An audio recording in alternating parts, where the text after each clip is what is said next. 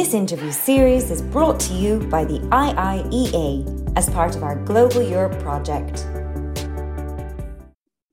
Hello, my name is Emily Binchy and I am a Global Europe researcher at the Institute of International and European Affairs in Dublin.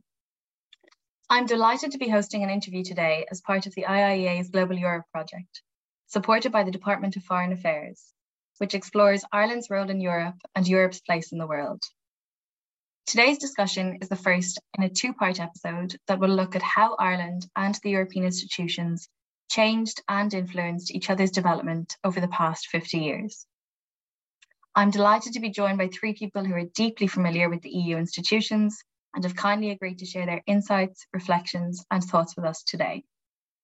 Catherine Day, former Secretary General of the European Commission, Frank Wall, former Director in the Council of Ministers responsible for interinstitutional affairs and subsequently fisheries policy, and Francis Jacobs, former head of the European Parliament Liaison Office in Ireland.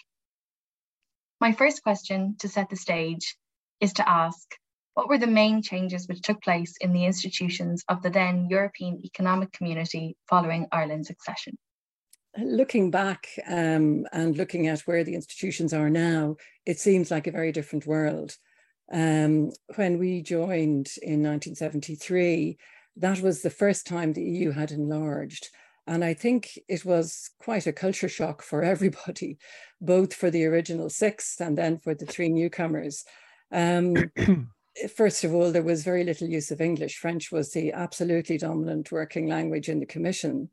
And we had a more inward-looking EU in the early days. So I think the arrival of the UK, Ireland and Denmark brought a more Anglo-Saxon worldview and a much more liberal and open approach to trade.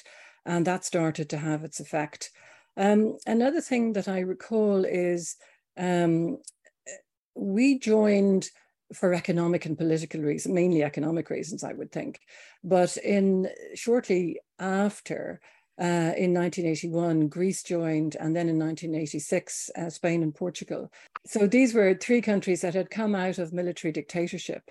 And for them, the EU was very much a political aspiration and a bright light that had helped them during the military years. So I think within a very short space of 10 or 15 years, from having been a very comfortable original six, the whole EU totally changed with the accession on the one hand of these extreme Western countries, and on the other hand, the Southern countries who'd come out of military rule. And that, of course, had a big effect on policy. We also, at the same time, had the exit of Greenland, which nobody really talks about now, but it was an early departure of part of a member state at the time when Greenland stayed with Denmark but left the EU. So a lot happening. I also recall in the Commission, there was always a slight feeling of it being tentative. The example I always give is that on the Commission letterheads, it always gave our provisional address as 200 Rue de la Loi, as though we were only a temporary phenomenon. And it had a kind of psychological effect because in the early years, the institutions had to make their way, they had to show their utility, and they had to establish their authority. And I remember being mystified in my early years as to why so many Commission officials went around with a copy of the Treaty of Rome tucked under their arm. But it was at regular occurrences, to quote from the treaty, the fact that the member states had given certain powers to the Commission to exercise on behalf of the Union. And over the years, while I never liked to lay down the law too much, I always found it useful to be able to refer to that treaty and subsequent treaties as the basis on which to base decision making. Maybe also as a former Secretary General, I recall the absolute awe in which the first Secretary General, Emile Noël, was held. And I have to say that was never the case for any of his successors, but he had been there at the beginning. He was Secretary General for 30 years. He had shaped the way the Commission worked and operated. And so for me, in my early years, there was this godlike creature locked away in the Berlaymont who was spoken of with reverence and who very few people actually got to meet in person. So again, the bigger the EU became, in a way, the more democratic it came. People stayed in their jobs less time. It became important to establish ways of handing over, of documenting, et cetera, et cetera. So my recollection of those early years, and I was very young and inexperienced at the time, was being plunged into a very different administrative culture, predominantly French speaking, with an already established way of thinking, which was then challenged by the new members. And something that took us quite a while, I think, to find our feet in. But we can talk more about that in a moment. Thank you, Catherine. Franca, I'll go to you for the same question, please. Yes, well, in 1973, I started in the Commission as a stagiaire in DG competition. Competition, as we know today, is very, very important, very influential, and very powerful. But back then, as far as I can recall, they were just contemplating their navels as to what they might do with the powers they had under the treaty. And very little happened in that sector until I think Peter Sutherland came along and started to really exercise the powers that the Commission had in competition law under the treaties. I went from before I went from the Commission, finishing my stage, to the Parliament. But while I was a stagiaire, I think the most notable contribution that I made to my presence in the Commission was organising the first ever Stagiaires Party, which has become quite an institution over time for all stagiaires, together with another stagiaire from Kerry, Liam Crowley, unfortunately, who has passed away a few years ago. We put together the first party. We were motivated really by the fact that Ireland had arrived in Europe. We had a presence in the European Economic Community, but nobody had done anything to mark the occasion. So we felt we should do something to tell everybody else there that Ireland had arrived. So we got together with assistance from Irish distillers, from the various bodies that were represented in Brussels at the time: Aer Lingus, Bord Fáilte, Irish Dairy Board, and some very helpful officials. And we organised a reception with posters of Ireland around the Rotund, which is the cafeteria restaurant in operation at that time. And we had a great night. And it became an institution in itself thereafter, and is still quite something that marks the stage of every individual that serves in the Commission. Turning to the more serious aspect of the question, as Catherine said, people were very much still at a formative stage in developing the European Economic Community. From the Irish point of view, agriculture naturally was the big issue, followed by the structural funds. And we were fortunate in a way to have Dr. Paddy Hillery as an Irish commissioner. He was honoured by being appointed a vice president of that commission. And he was responsible for social affairs, and most notably, he was responsible for introducing equal pay for equal work. And that legacy, I think, is still fondly remembered to this day. So what else was dramatic? Certainly the arrival of an Anglophone member states in the UK, Ireland, and Denmark, whose second language was English. That was something quite alien to those that were already there under the old 6 member states. And the English language began to have a growing influence, but it didn't really, I suppose, surge forward until a much later stage when Sweden, Finland, and Austria joined in. Certainly Finland and Sweden were more Anglophone than Francophone. And it was only at that stage that the use of the French language as a working language in the institutions went into serious decline. Thank you, Frank. And having been to one of those stagiaire parties, I can attest to their fun and that legacy, which I didn't know you held. Francis, we can go to you with the same question next, please. I joined the European Parliament in February 1979, which was a very good time to join because I managed to see a few months of the old nominated Parliament. And I remember the European Parliament, unbelievably, on that my first week in the Parliament, had a plenary in Luxembourg, a tiny little plenary room, which you can still visit. And next to it was a not very big room, which was the Parliament bar. And I went in there and several of the MEPs of different nationalities said, "You must be new here, we haven't seen you," which gives you an idea of how small the Parliament was before direct elections. It was 198 members. And of course, Catherine mentioned and Frank, the increase in the number of member states.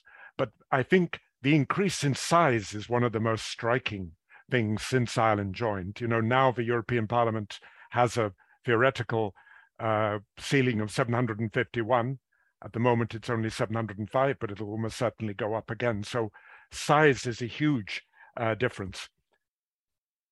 For me, it was also fascinating because I'd worked for a couple of years before in a big multinational company, which had senior manager cafeteria, middle managers, junior, and other staff cafeteria, extremely hierarchical, very formal.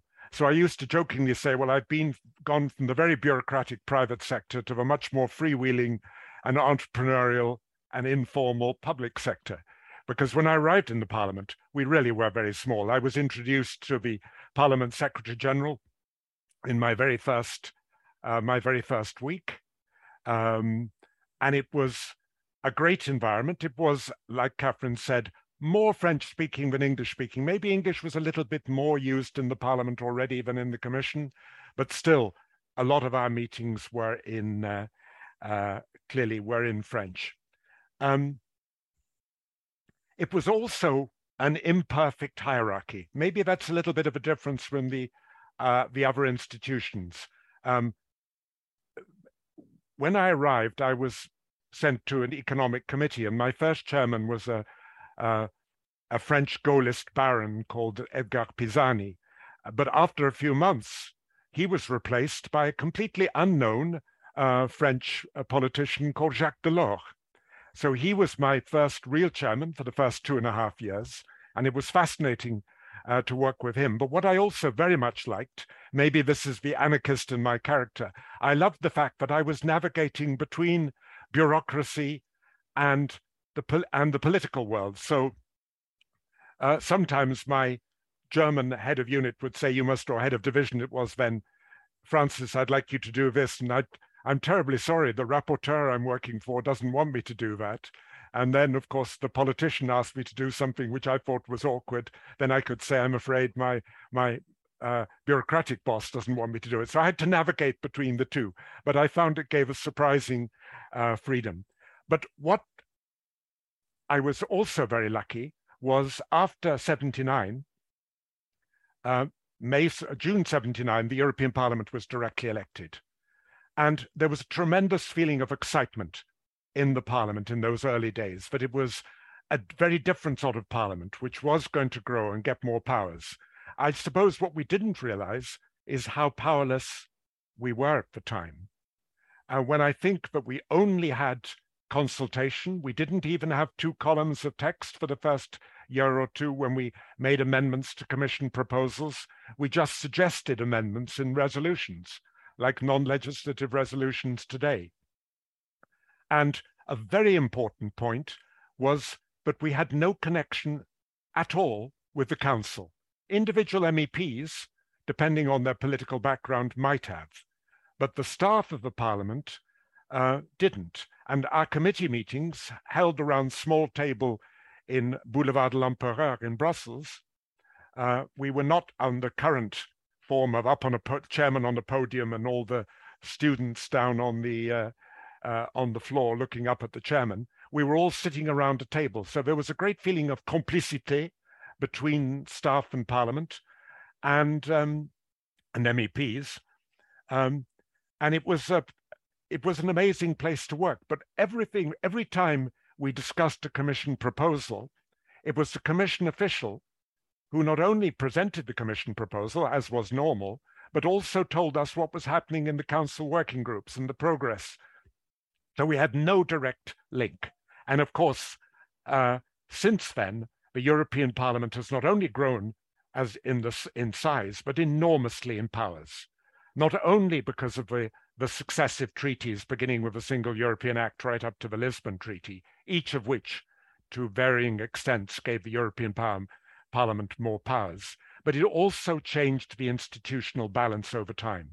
And I remember after the Maastricht Treaty effectively gave codecision, an earlier form of codecision, to the European Parliament, I remember a council official who I had met once or twice socially in Brussels, ringing me up and saying, "Francis, would you like to meet for lunch in the council cafeteria? We need to know each other better."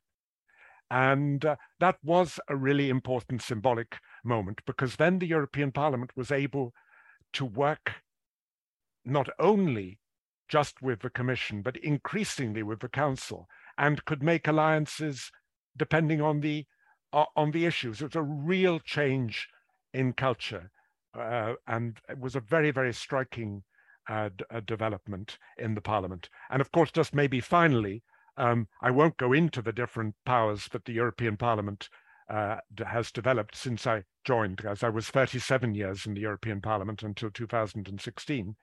But I would just maybe highlight not only the legislative powers, which I'd mentioned, from consultation to cooperation to codecision, and then to almost complete codecision after the Lisbon Treaty, but also a number of powers which national parliaments didn't have, apart from the US Congress perhaps, which was power over appointments, which gradually developed over time.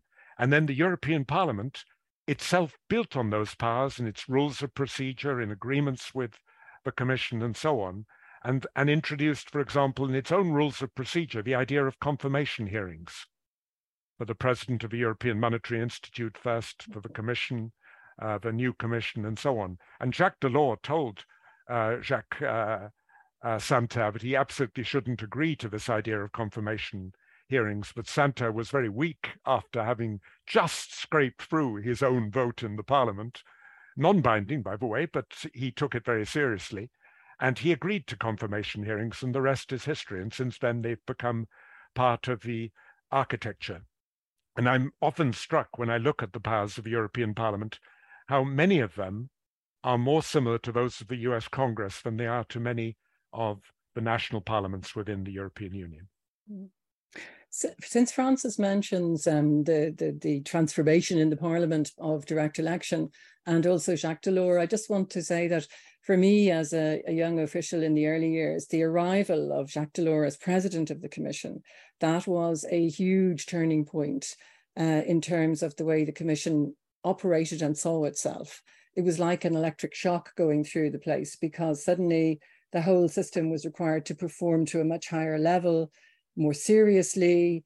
He had a very strong commission. Francis has already mentioned Peter Sutherland, but you also had people like Lord Cockfield there. And this was the beginning of the internal market, which has done so much for Europe's economic success in the subsequent years. Because again, people forget now, but when we joined, we still had trade barriers between member states. And even when Spain and Portugal joined, they had transition periods before they would have full access to the internal market. So there were moments when suddenly everything changed and a big leap forward was made. But I think for the Parliament, it was obviously direct elections. And I would say for the Commission, it was the arrival of Jacques Delors and making the Commission see itself differently. to be more accountable for high quality policy making rather than dashing off little proposals over a weekend, which, you know, sometimes happened then. So just to yeah, if I could just quickly jump in on that very point, I'd love to know a little bit more about how Jacques Delors was actually influenced by his time as a committee chair in the European Parliament before he had the interregnum of being French finance minister under Mitterrand. Because it was actually an illustration of how much the European Parliament, if it had the energy to do so, could actually achieve in the absence of many formal powers. Because I remember how much time we discussed in the committee the need for a single market.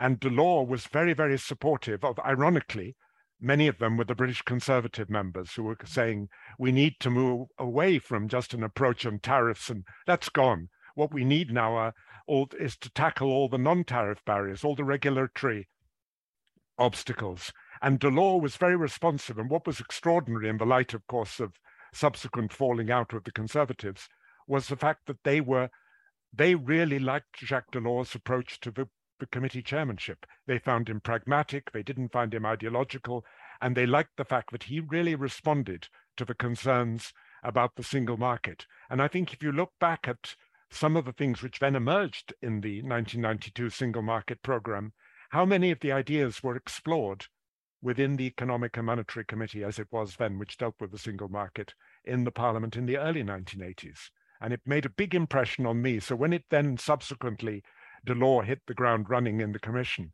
I was interested in the extent to which he'd built on that and had been influenced by that experience. Yeah, if I could make a comment about Jacques Delors, what struck me was that, I mean, he was a very, how would I say, exceptional leader, but he stood up to the European Parliament. The European Parliament, if I may take it to extremes, can be quite arrogant at times, and is certainly extremely ambitious about extending its powers. But Jacques Delors, on one occasion during a debate in the European Parliament, was being under pressure from all sides to do this, to do that, to do the other. And he just stood up and he looked around and he said, no, and sat down again.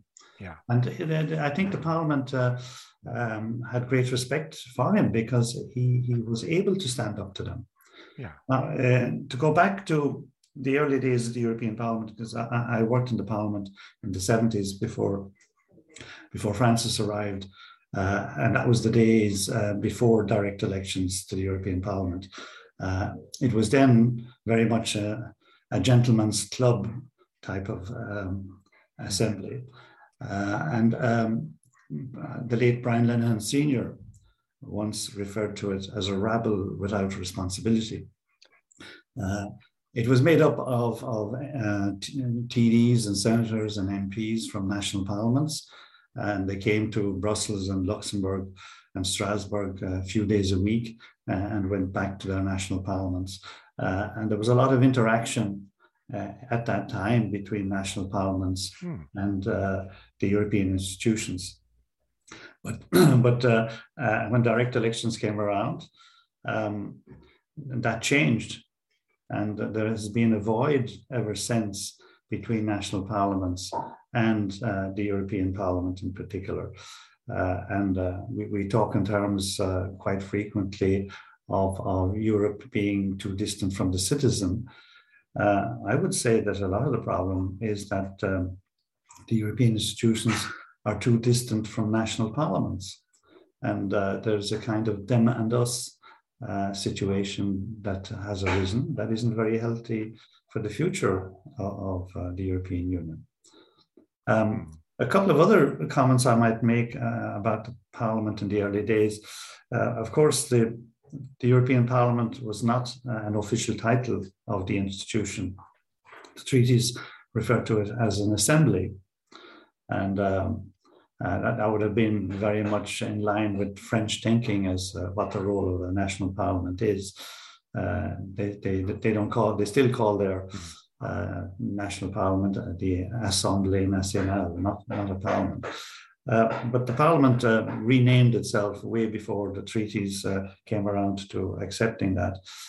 Equally so, Parliament invented the term co-decision long before there was any co-deciding in legal effect.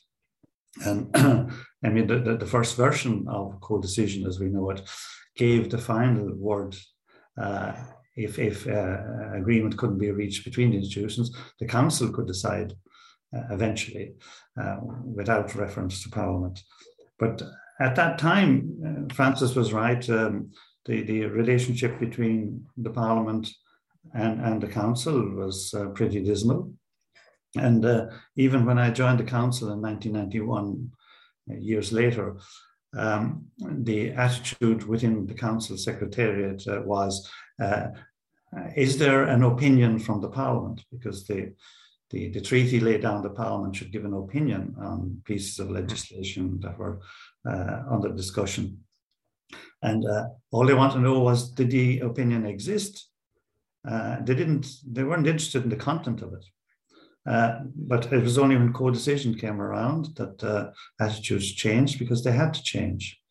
And I remember the Secretary General of the Council saying to me when I took my post responsible for interinstitutional relations, which by and large was looking after relations between Council and Parliament, he said to me, Mr. Wall, he says, we need to improve our relations with the European Parliament. So I set about undertaking that task against a lot of hostility and ignorance within the ranks of the Council Secretariat and the member state delegations in the working groups and Council. They didn't care what Parliament had to say by and large. They were more interested in hammering out a conclusion amongst themselves, with, of course, the active participation of the Commission. And the Commission, to be fair to it, would quite often intervene, saying that, well, there's a very strong view along this line and that line from the Parliament. And but until co-decision kicked in and was working smoothly, Parliament was largely ignored.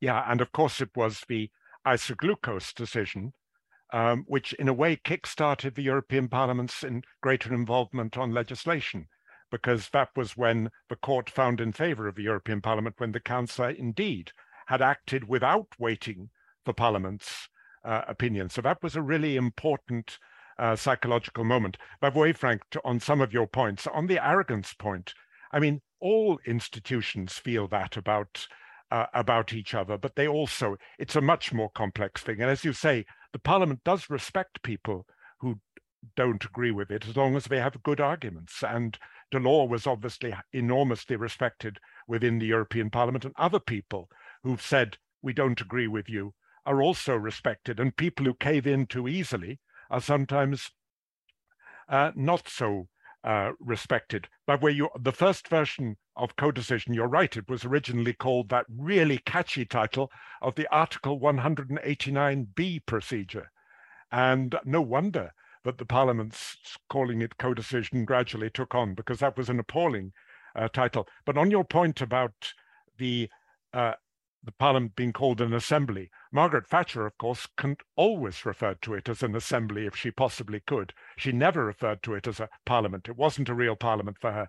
But the Parliament started calling itself a parliament in the early 1960s, when there were no British or Irish members, when the French members were arguably the most important. So even the French members of the European Parliament, nominated members from national parliaments, believed it should be called a parliament rather than an assembly. And by the way, you were wrong about one other thing, about the overriding of the Parliament in the first version of co-decision. There was an extremely cumbersome procedure where, if there was a breakdown in conciliation between the Parliament and Council, the Council could go back and impose the original common position. But it also provided for the Parliament, rather US congressional style, to override the imposing of a common position. And the only time the Council ever tried it, the European Parliament overrid it. And it was never used again and was then dropped in the Amsterdam Treaty. Sorry for the historical record, but I remember that episode well, being very involved in it. On a more social note, I mean, one thing that Frank triggered in my memory, he referred to the unelected parliament as a gentleman's club. And it's hard to imagine now how very male all the institutions were. Yes, I mean, there was no female commissioner for a long time. The other thing that we all have forgotten about is that the big countries had 2 commissioners. And that really changed the dynamic of debate, because Commissioner A from a big country would say, I'd like to propose something or other, and Commissioner B would come in and say, that's a very good idea. And immediately you begin to build a momentum. Whereas with only one commissioner, they have to argue their case a lot better in order to convince others. But really, anecdotally, one thing that I remember, which it would now cause absolute horror, was at every weekly commission meeting, there would be cigars, cigarettes, and everything else on the table of the commission meeting room. Gradually they moved to a side table in the room, then they moved to outside the room, and then they disappeared altogether. But just, you know, as a sort of chronicle of social history, to go from an all-male cigar smoking weekly meeting, and after lunch, I think they often used to bring a little tipple back in with them to the table as well, because the meetings went on all day in those years. So, you know, that kind of way of living has changed totally in the time that, in the 50 years that we're talking about. It was a very different time then. Yeah. I completely agree with you, Catherine, about, you know, in the early days of European Parliament, I can't remember whether it was after direct elections, there seemed to be an increase in the number of women, but it was still, what, 10%? And now it's close to 40%. So a huge difference. Slow but steady. Slow but steady. But the other thing is the greater formality. I think I mentioned in my first comment, but I joined a powerless but very informal and very cozy European Parliament, where relations between MEPs and staff were very close. And now, with the enormous growth, not only in the political group staff as well as the permanent staff, but also the huge development in the number of personal assistants to MEPs, the distance, when I look at my current, my successors, the people who work in the European Parliament now, they enjoy far more powers when they're working with the MEPs, but it's a much less cozy Parliament. It's much more distant. And I think that's, you know, in some ways a sad change, but it has become more bureaucratic. It's become probably more hierarchical. And certainly the idea of MEPs and staff sitting down and kind of saying, should we come up with confirmation hearings? I can still remember discussions in the bar in Strasbourg with some Portuguese MEP who said, I think that US congressional idea is a great idea. And we were saying, fantastic, let's investigate a little bit more how the Ways and Means Committee organizes things in the States and so on. And that kind of relationship, I think, is probably much less deep than it is in the... I don't know how much the Commission or the Council Secretariat have changed over time. I get the impression that the Council Secretariat has changed rather less. But I think perhaps has the Commission become more or less hierarchical? I don't know. The Commission, to my way of looking at it, has become less hierarchical in the sense that it was very formal and very serious, you know, the use of vous for 20 years, talking to other colleagues and things like that. And also, you know, the use of calling people by their Christian name is only something that came in more recent years. What I think has changed in the Commission is, you know, the Secretariat General is no longer the sort of controlling part of officialdom that it was under Emile Noël. But I also think the way in which the EU has developed has made the Commission inevitably focus on big strategic priorities. In the early years, you know, anybody who whispered in the ear of a commissioner could plant the idea of getting a proposal on something or other. But that actually led to, I think, over the years, a build-up of feeling that the EU was interfering in the daily lives of citizens in a way that they didn't want. So there has been much more concentration on the president having a program for their term of office, on a legislative program that can be communicated on in advance, consulted on in advance. So it's a much more serious operation than it used to be. And I think in a way, the interaction between Commission, Parliament and Council has become more cooperative. I do, in my own time, remember working with the Secretaries General of the other institutions, and whether we agreed or disagreed with what our bosses were currently arguing about, we felt our job was to make the system work. To make sure that decisions could be taken if they needed to be taken, and that they were well prepared, and to work on a better understanding between the institutions. Yeah. And I think this is now, we're transgressing into the relatively recent past, but I do think the Lisbon Treaty changed a lot in the relationship between the institutions, and has required, I would say, more professional cooperation and not just friendly back channels between the different institutions. And that's also to do with size, Yeah. And I think a very important point, building on what you just said, Catherine, is that the institutions are not homogeneous. I remember there were lots of institutional and other issues where different parts of the Parliament, whether it's the institutional committee, the sectoral committees, the budgets committee, had quite different perspectives and different working relationships. And there were lots of issues.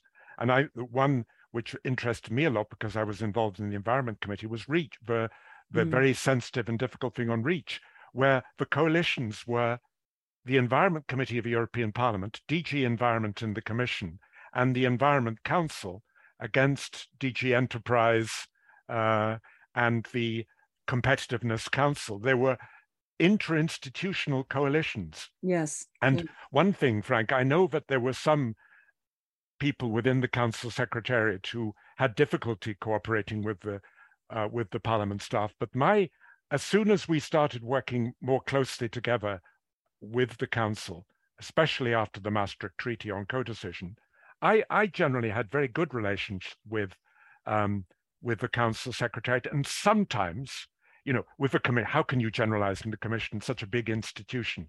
And we had wonderful relations with individual Commission officials. But sometimes we found we were more on the same page with certain Council officials who were used to brokering deals between member states and Parliament, between political groups, than some Commission officials who were very attached to their particular policy proposal and were less inclined to compromise. But you can't generalize about that. It was. I think when you're talking about the role of the Council is really, if you like, two parts.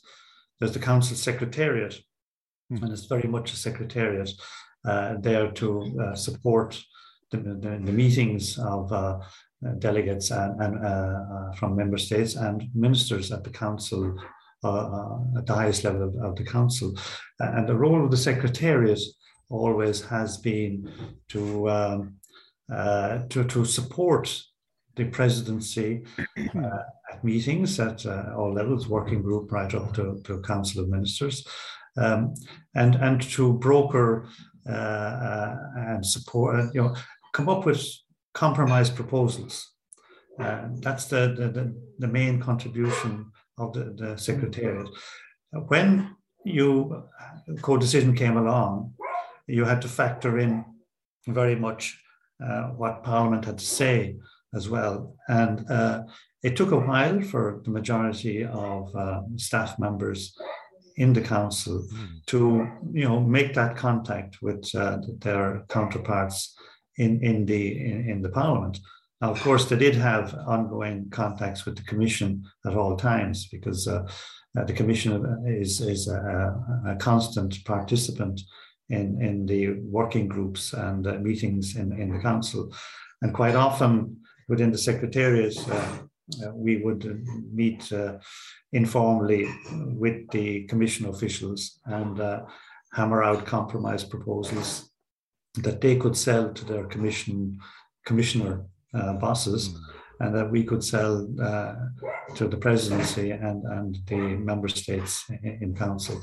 So it was a role very much of brokering agreements.